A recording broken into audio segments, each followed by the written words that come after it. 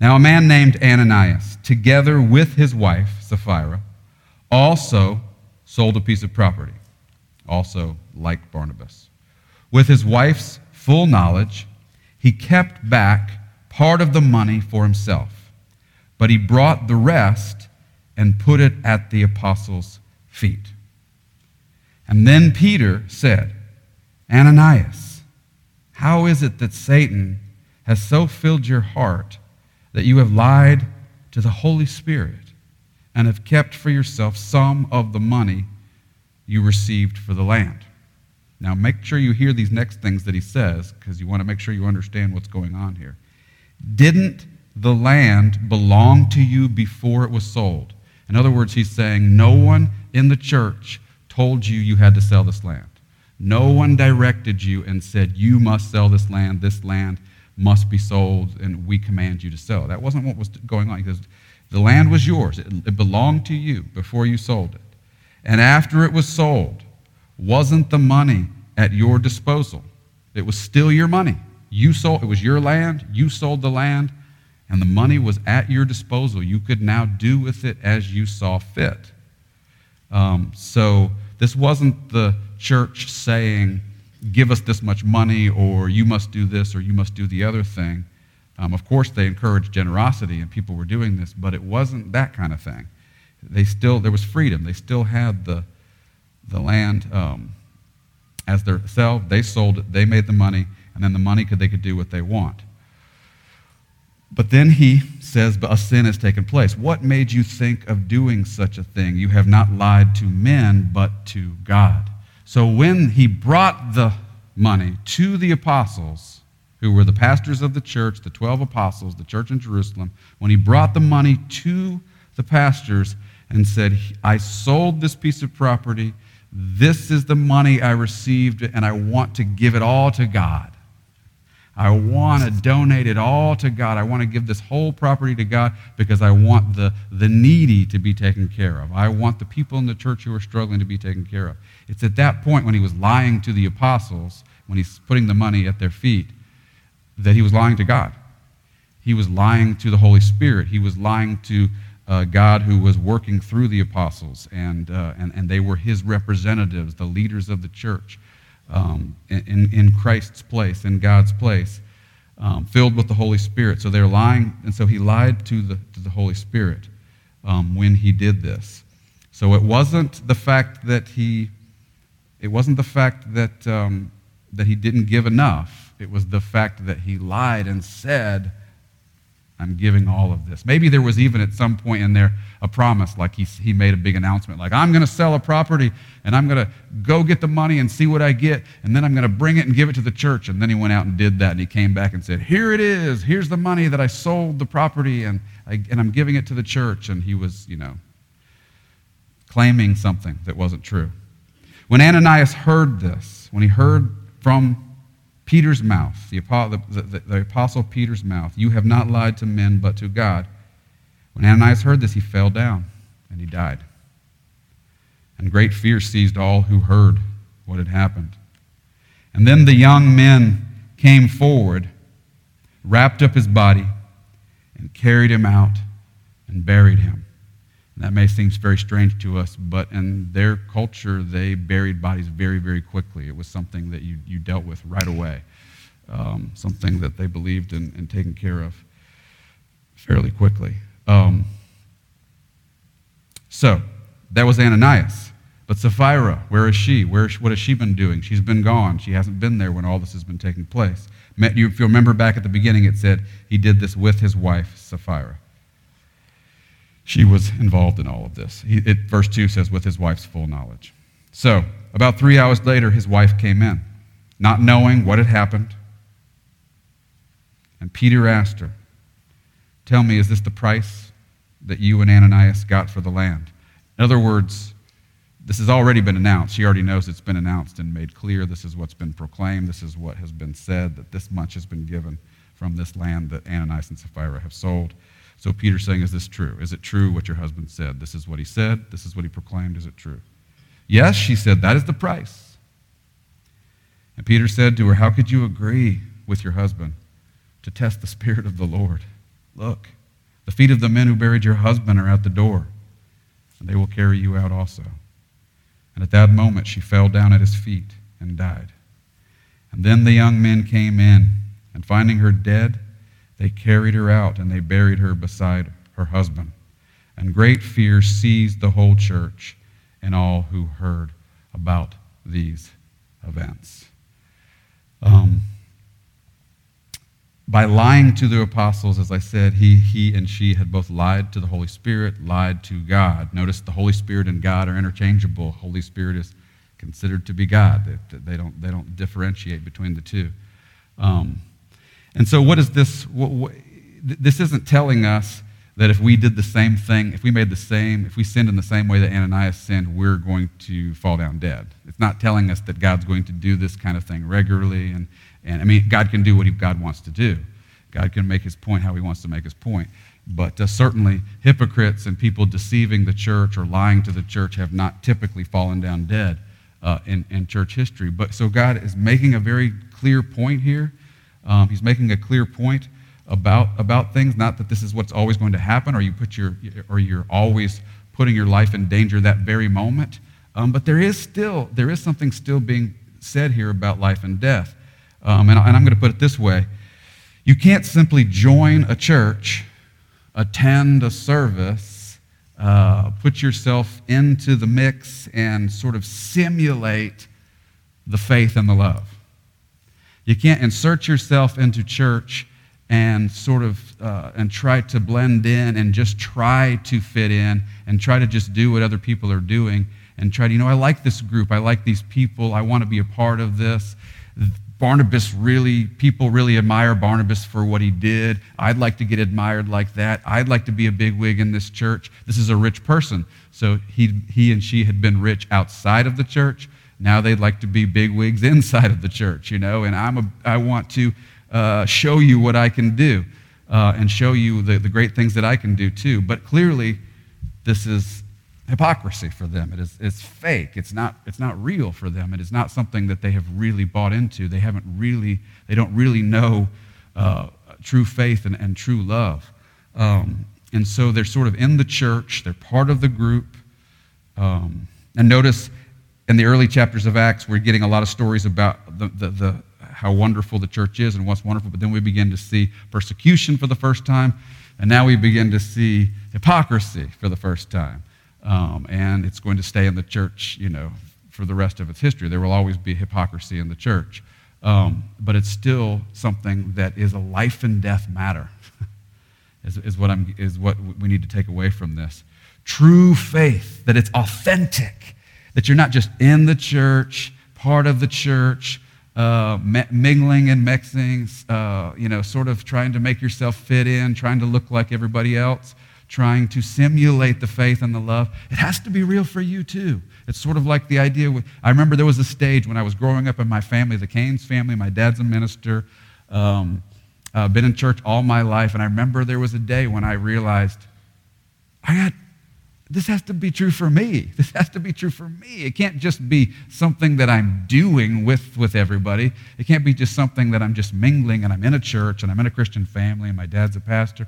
No, this has to be real. This has to be, and apparently for Ananias and Sapphira, there was a fakery going on here, hypocrisy, a play acting. Hypocrisy meaning like play acting, pretending to be what you are not, and they're pretending to have faith, pretending to have love, so that they're willing to, they know they have to give some money to simulate this kind of generosity, but they're willing to lie in order to come across as a Christian, as someone who's obedient and serving God and helping the poor. They're willing to lie about it, to tell a lie about it in order for people to think things about them that aren't true.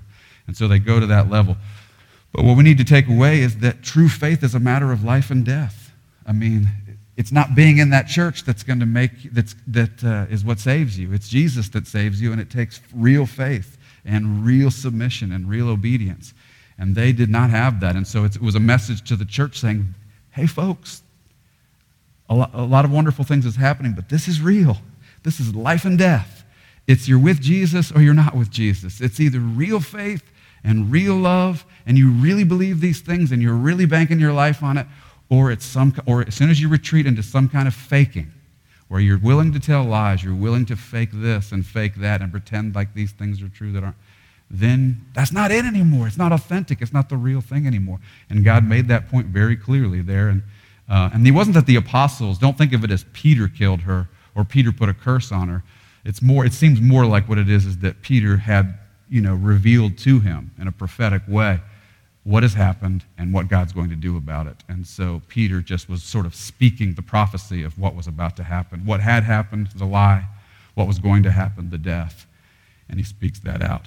Now, I'm going to use chapter 5 to talk about preaching tonight, and this particular section is not about preaching, but I'm going to move into to be talking a little bit more about the preaching of the word and the rest of the chapter. But I can tie this story into preaching in this way, that the apostles were the preachers. The apostles were the preachers of this early church, and evidently Ananias and Sapphira were there, part of the group, listening to the preaching, and they weren't really believing nor obeying what Peter and the other apostles were actually preaching. They were preaching to them the word of God, the gospel of Jesus Christ. They were hearing it. They were part of the group. They were hearing the preaching, but they weren't really responding to the preaching. They were just, we don't know what their motivations were, but they were just simulating it, just faking it. It was some kind of hypocrisy. So remember that it's not enough to just be sitting there with preaching in your ear or to be in the church service, but you have to listen to your preachers and believe what's being said to you and obey what's being said to you. We are actually, it's not just not just good advice. It is supposed to be. Preaching is supposed to be someone passing on to you the teachings of the apostles, the teachings of the prophets, the teachings of Jesus from the Bible to your ears with strong exhortation and encouraging you to believe, encouraging you to obey. So the importance of preaching I'm going to talk about tonight, and I just want to tie that story into that before we move on. Let's look at verse 12. The apostles performed many miraculous signs and wonders among the people, and all the believers used to meet together in Solomon's colonnade. That's in the temple. It's a really big area where a lot of people could fit in. So all the believers used to meet together in Solomon's colonnade. So the apostles are performing these signs and wonders. Remember, they prayed about that in chapter 4. No one else, verse 13, dared join them, even though they were highly regarded by the people. So the people respect them. The people revere them. They see these miraculous signs. They know what these miraculous signs and wonders mean. They mean that these men are from God. They mean that when these men say Jesus is the Messiah, they are 100% right.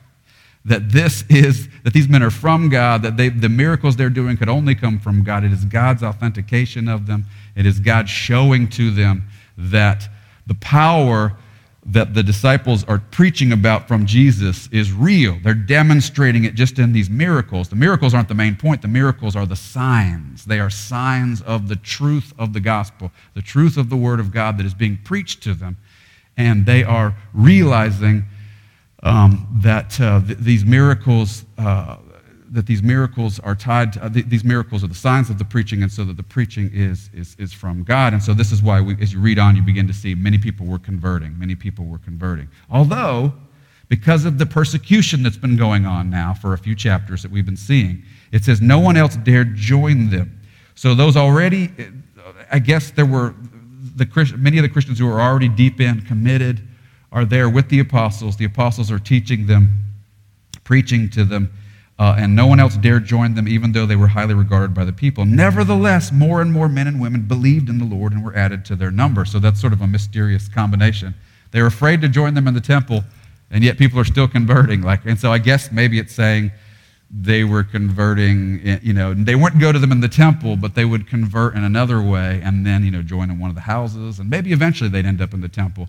But at first, before their conversion, or even in the early stages, they were too nervous or too scared to join the apostles and the believers as the apostles were preaching to them in Solomon's colonnade.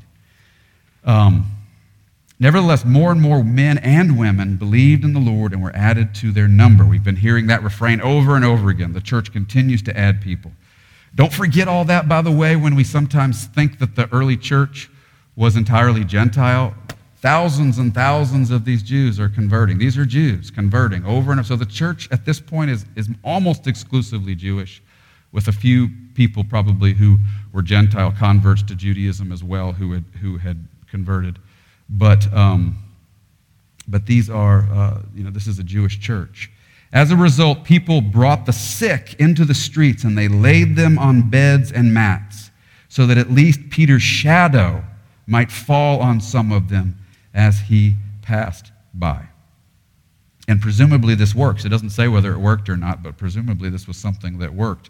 They would get out there and knowing Peter was coming this way and just try to get their loved one in the street right near where they thought, where the sun's shining, Peter's shadow will roll over them as he rolls by. Because they knew this guy is from God. Whatever he's saying is from God, because his power, the power that's coming through him from God, and the power that's coming through him from this Messiah is like nothing we've seen except Jesus himself, the Jesus that they knew about from just just a little bit earlier. Crowds gathered also from the towns around Jerusalem, bringing their sick and those tormented by evil spirits, the sick and those tormented by evil spirits, and all of them were healed. A lot of people are getting healed now by the apostles to authenticate the message. Once again, I want to stick with this theme of preaching. And how does preaching connect with all of this?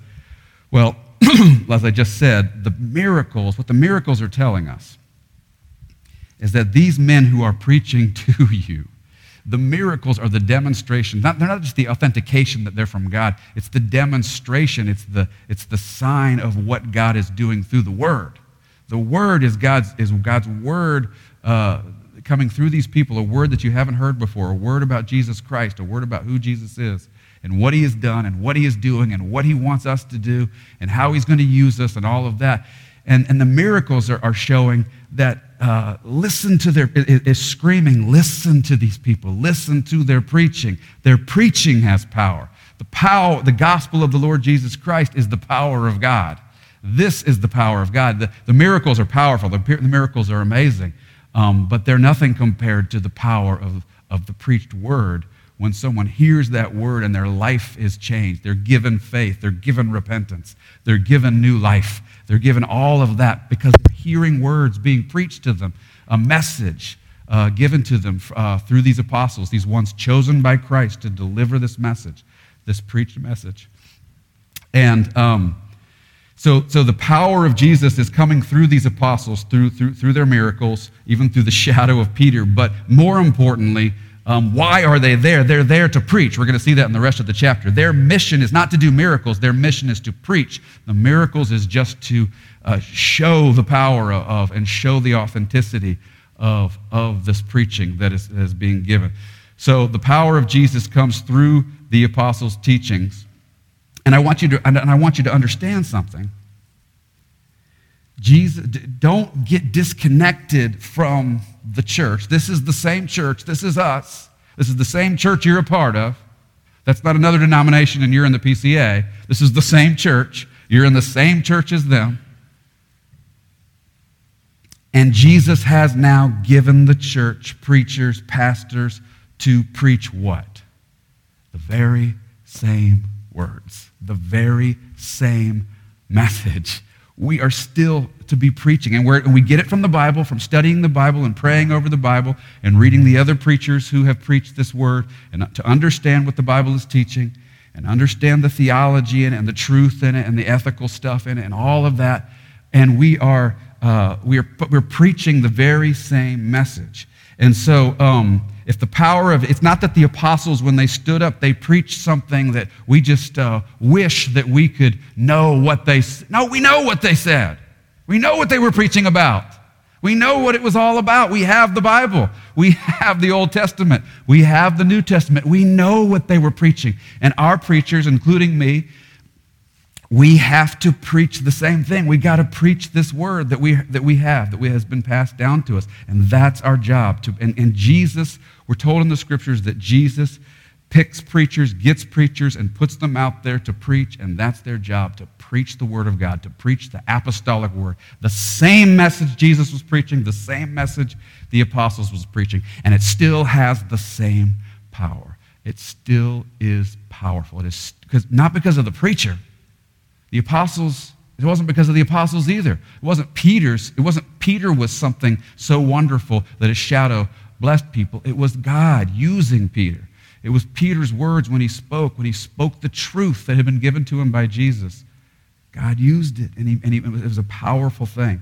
And so, encourage you to seek the power of Jesus from your preachers, me and the other preachers that you are listening to. Of course, you have to always we have to always weigh preachers by the word of God.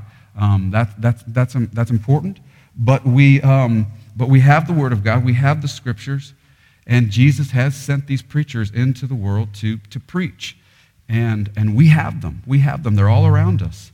You have one before you now. Seek the power of Jesus from your preacher's messages, that he can. That he will preach what the apostles preached and give you the message, give you the authentic thing, the thing that has power. Now, it's not enough to listen to a message, right? Back to Ananias and Sapphira. It's not enough to simply, I'll listen to this message and see if it does anything to me. No, you have to come in to the thing with the preacher preaching, and you have to say, I want to hear what the message of God is. I want to hear what the word of God is, because I want to obey the word of God. I want to believe all the word of God. I want to obey all the word of God. I want to be whatever Jesus wants me to be. I want to be whatever the word of God says I should be. I want to be it all. So preacher, tell me everything you got. Explain this passage to me. Tell me what it says. Tell me what I'm supposed to believe. Tell me what is true. Give me the promises. Give me the word. Give me the directions so that I know how to live my life, because I want it all. I want it. I want this preaching because I want the word of God. And then you're going to know the power of God. You come in wanting that, and that's your attitude towards it. Not, hey, preacher, I hope this is a good one. I hope this is one of his good ones. I hope this is, I hope that he can stir me out of this torpor I'm in. I don't really want to be here, but maybe I'll hear something that's worth. No, that can't be. It's got to be, I want to obey God. I want to walk out of this place. I want to know better what God has for me. I want to understand God's word better. I want to know all those things. And of course, as I always said, the preacher has to be preaching what Jesus and the apostles actually preached. He can't be preaching his opinions and his thoughts and his side hustles or whatever they are. He's got to be laying out for you what the word of God says. Let's read on. Verse 17. Then the high priest and all his associates who were members of the party of the Sadducees, we talked about them a few weeks ago, they were filled with jealousy. Why would ministers of God, remember these are supposed to be ministers of God, why would ministers of God be filled with jealousy? Because their ministry is about themselves and not about God.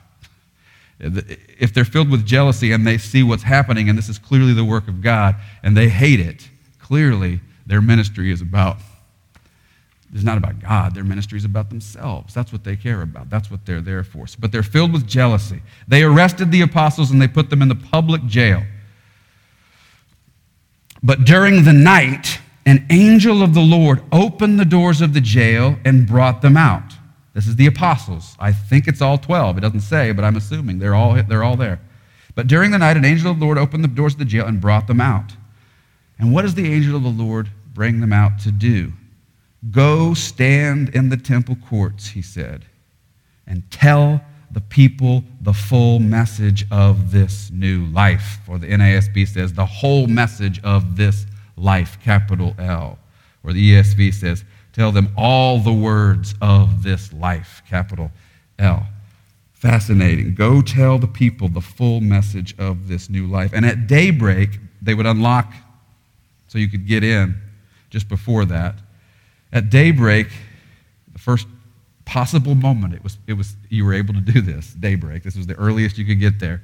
It's unlocked. It's just been unlocked. At daybreak, they entered the temple courts as they had been told, and they began to teach the people.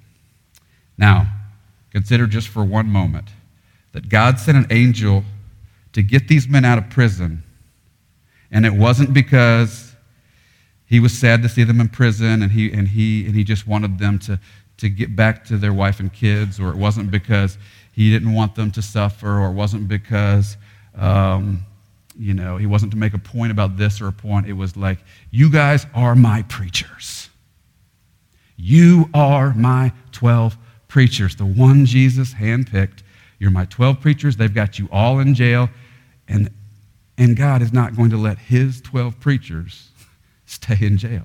And he says, I'm letting you out, and I want you to get back out there and preach. Preach, preach, preach, preach. It's all about the preaching. Your life is about preaching. When you get put in prison, I'm letting you out, not just so you can see your family, although that's wonderful, not just so you can have a better night's sleep, although that's nice. I'm letting you out I'm sending you out, I'm getting you out and sending you so you can preach. Now get out there and preach. Preach this life. Preach all the words of this life. And he calls the message this life. I love that. This life. Because in Jesus, there is a life, a new life, salvation, eternal life, the life of knowing God, the life of living God's way, the life of the grace of the Holy Spirit working within you, everything that we know that we're taught in the New Testament. He says, get out there and tell them. There's so many in Jerusalem who still haven't heard so much of it, so tell them all the words. Tell them the whole message of this life. Tell them the whole counsel of God. Tell them everything that they don't know yet. Keep talking about it. Keep preaching it. Keep laying it out there. Keep giving them these words. An angel's getting them out of prison and sending them out to preach, and they show up at daybreak. It was like they're let out in the middle of the night, and they're like, well, the angel let us out, and he said to get over here and preach. So we're here. As soon as you let us in, we're ready to preach. Opens up, go on in. Okay, no one's here yet, but we're preaching, and we are here to preach, and we're going to preach all day. And that's what it's all about, because that's what God has called us to do. We were called to be preachers. A little bit later in Acts, the apostles are going to say, we were called to preach and pray. We can't neglect that. We can't neglect it even for really important things. That's what God called us to do, to preach and to pray. And that's what we're going to do. So I'm saying all this to raise up in your mind and your heart. I think it's probably already raised up in most of your minds and hearts, but to raise up in your mind and heart the preaching of the word, how important it is, how fundamental it is to Christianity. I don't want anybody to hear me, what I'm about to say, at all denigrating what we do alone or what we do with our families. Private worship, so important, would never say anything against it. Private Bible reading, so important, would never say anything against it. Private prayer, praying alone, so important, taught in the scriptures, would never say anything against any of those things. So none of what I'm saying has anything against that. That stuff is all very important. Praying by yourself, worshiping by yourself, reading the word by yourself, meditating, all very, very important. But don't ever think that replaces the preaching of the word. The preaching of the word. God uses preachers, and God works through preachers. And I haven't always lived up to that, so don't think I'm bragging on myself. I'm bragging on God and his theology and what he believes about preachers, and it's what I am aspiring to and have not reached yet, and it's what I want to be, and it's where I want to go, and it's what I want you to pray for me to get there. But I'm not lifting myself up. I'm lifting up what God wants to do. He wants preachers to preach, and he wants to give them the word from the Bible, and preaching is important. You need preaching. If somebody cuts themselves off from preaching, sometimes you cut off from it. You can't get good preaching. But if someone cuts themselves off from preaching, it's damaging to their life. They need that. We need to hear. Let me put it this way. For this might help you to think of this. I sometimes discover as I'm studying the Bible, I begin to get into these technical works that are explaining the grammar very carefully, explaining the social conditions, the history, everything, so I can really understand what's going on in this text. And sometimes I'm in that, and I love that stuff. I love to read that stuff and learn that stuff. And sometimes I'm so deep into that stuff, and I'm so deep into these sort of technical works that I realize what my heart is crying out for is to hear somebody preach this word.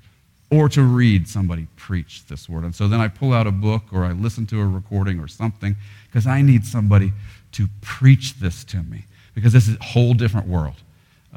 Your personal meditations on the Bible are rich and deep, and it is very powerful. My personal meditations on the Word, apart from all the technical stuff, is very powerful too, praying over the Bible.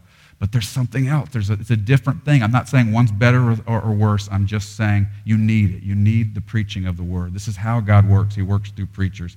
It's one of the main ideas of the Reformation, that we need people standing up, preaching to us and explaining to us and expounding to us and exhorting us from God's Word in our language, and we understand exactly what they're saying, and we know what we're supposed to believe, and we know what the Bible says we're supposed to do, and we know what the encouragements in the Bible are, and we know who Jesus is, and we know who God is, and we know what He's doing, and we know what He's going to do. And we keep hearing it week after week after week after week after week, and that strengthens a person, grows a person, sanctifies a person, illuminates a person. It's a powerful thing, this preaching of the Word. I love the fact that the angel got them out of there and said, now go preach, and tells them to preach. Go stand in the temple courts and tell the people the full message of this new life. Tell them the Word. So don't let ourselves get pushed out of shape. I'm sure many of you could give testimony to preaching that has helped you, and preachers that have helped you greatly in your life and changed your life. Not the preacher, but how God used that preacher and the word that came through him. Look at verse 21. Got a little bit more time here. We already read the first sentence of 21, but I'll read it again, and then we'll go to the second sentence. At daybreak, they entered the temple courts as they had been told, and they began to teach the people. And when the high priest and his associates arrived, they called together the Sanhedrin, the full assembly of the elders of Israel, and sent to the jail for the apostles. But on arriving at the jail, the officers did not find them there. So they went back and reported, we found the jail securely locked, with the guards standing at the doors, but when we opened them, we found no one inside. And on hearing this report, the captain of the temple guard and the chief priests were puzzled, wondering what would come of this. And then someone came and said, look, the men you put in jail are standing in the temple courts teaching the people.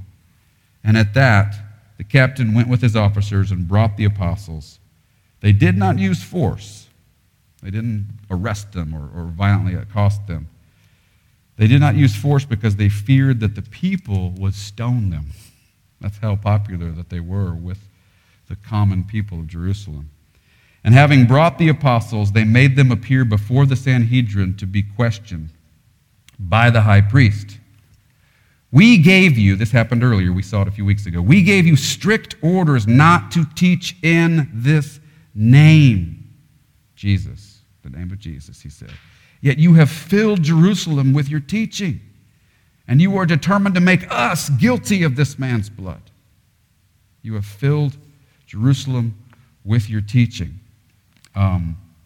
Pause there for one moment. That line sort of catches my attention. You have filled Jerusalem with your teaching. At this point, the apostles have been teaching so much and so frequently and all over the place, from house to house, we're going to see in a minute, and in the temple courts, preaching and preaching and preaching and teaching and teaching and teaching, that these people are frustrated. He said, you filled up the city with your teaching.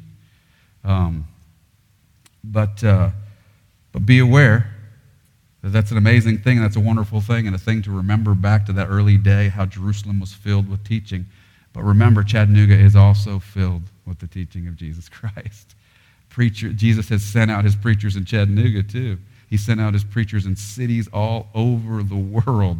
Right now, there's very few cities you can go to.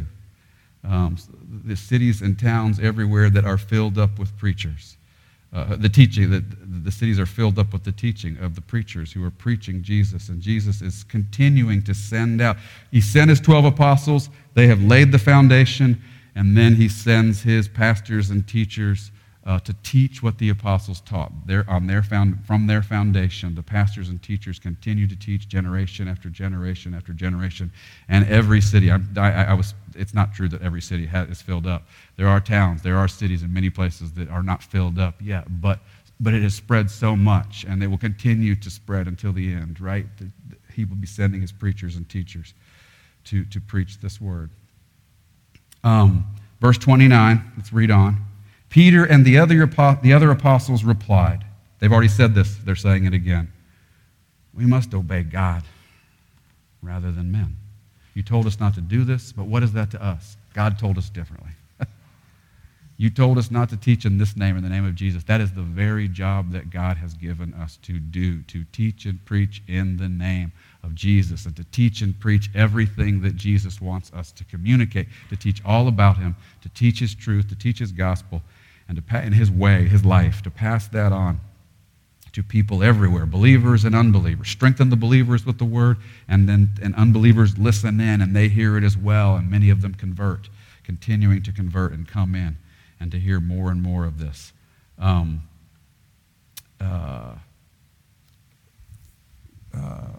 me read on. We must obey God rather than men. The God of our fathers raised Jesus, verse 30, from the dead, whom you had killed by hanging him on a tree. Always, that accusation is always put there to remind them, you rejected him. You're continuing to reject him, but you rejected him. The Messiah himself, who God sent, you rejected. You rejected. God exalted him to his own right hand as Prince and Savior, that he might give repentance and forgiveness of sins to Israel. Give repentance and forgiveness. We are witnesses of these things, and so is the Holy Spirit, whom God has given to those who obey him. This is like the short version of the sermon we've already heard several times already in the book of Acts. That's like the condensed, really tight little Reader's Digest version of the longer sermons that we've heard, with a lot of the same content, though, without a lot of the same message. The focus on Jesus Christ and what he is accomplishing, the giving of the Holy Spirit, forgiveness, repentance, all of those things that Jesus is working in people. I want you to pause and think once again, since our theme is preaching. I'm almost done here. I think I'm going to wrap up in just a moment. But I want you to think about that, how important preaching was to these men, important enough to risk their life for, important enough for them when the people in charge say, do not do this anymore, they were just like, I'm not going to stop. This is what God called us to do. We must obey God. God called us to preach. God commanded us to preach. Preaching was that vital to them and that important to them. And I pray that the Lord would make it that important to me and make it important to all of our preachers, that it's life and death, that this is what I am born to do. This is what matters more than anything else. Death, risking your life or danger from it is not does not defer you at all, does not slow you down, that you continue to preach. You're passionate about preaching. Preaching is so important that they would not even consider. They wouldn't even pretend. They wouldn't even be like, well, let us give it some thought. They were just like, no, we are not stopping. I'll just be upfront with you. In fact, I'm going to preach a message to you right now about Jesus and how he's the Messiah and the Prince and Savior and the only one who can save Israel and the one who's giving forgiveness and repentance and the Holy Spirit, and everyone should obey him. Everyone should obey Jesus. And that means you should obey what I'm preaching to you. You should believe and do all of it, every single bit of it, everything. Believe it, obey it. This is his word. This is the word of God. This is the word of the Messiah. And I'll continue to do it until I die. That was their attitude, the attitude of these preachers, these apostles. And preachers also, the preachers also think about it in this way. The preachers are telling the people, telling the Christians, now that there's threat coming on the Christians, they're telling them what they must do, which is more important than any other authority. You know, these 12 preachers are going around saying, yes, you're with us now. Listen to what I'm telling you. Listen to what Jesus has called you to. And they're telling them, this is what you must, this is straight from God, so you must take what I'm telling you as a preacher. You must take what I'm telling you before any other authority. Anybody else tells you differently, reject them. Anybody else tells you to do something else, reject it. I don't care who it is. I don't care what their level of authority is, what their power is. If anybody tells you anything differently than what I'm telling you, which I got straight from Jesus, the apostles would say, what I got from Jesus, and I'm passing it on to you. If anybody tells you differently, reject it. Disobey them. I don't care what their power is, their authority is. Do not listen to them. Do not obey them. What I'm telling you must be believed, must be obeyed. Must be believed, must be obeyed. This is the attitude of the apostles in their preaching. And one other thing I'll mention here from this passage is, if you listen to preachers, of course, at the beginning of the Christian life, listening to preachers is how it's a person listening to preaching or listening to the Bible read, one of the two, hearing the Bible, reading the Bible, listening to the preaching or reading the preaching, whatever it is, however the message is coming to you, straight Bible or the preaching of that word. It's hearing that, it's receiving that is what God uses to work in us, is what God uses for Jesus to give repentance and forgiveness. You understand that? You're not just walking down the street, in Jerusalem and bam, you just got hit by something hit me, and it's repentance and forgiveness. God just did something in me. No. It's a response to the Word. The Word of God is coming to you. You are hearing from a preacher or hearing from the Bible, God's Word, and you know your sin. You confess it and you're forgiven. You know your sin, you repent of it, and you turn into a new life. So that's the beginning of the Christian life, but it's the same thing for the ongoing Christian life. It is receiving that Word of God, continuing that Word of God to be flowing into your ears, flowing into your mind and your heart.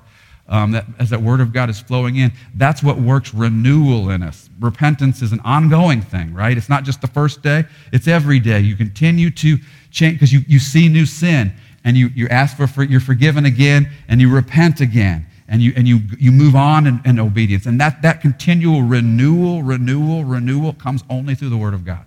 The Holy Spirit working through the Word of God renews us.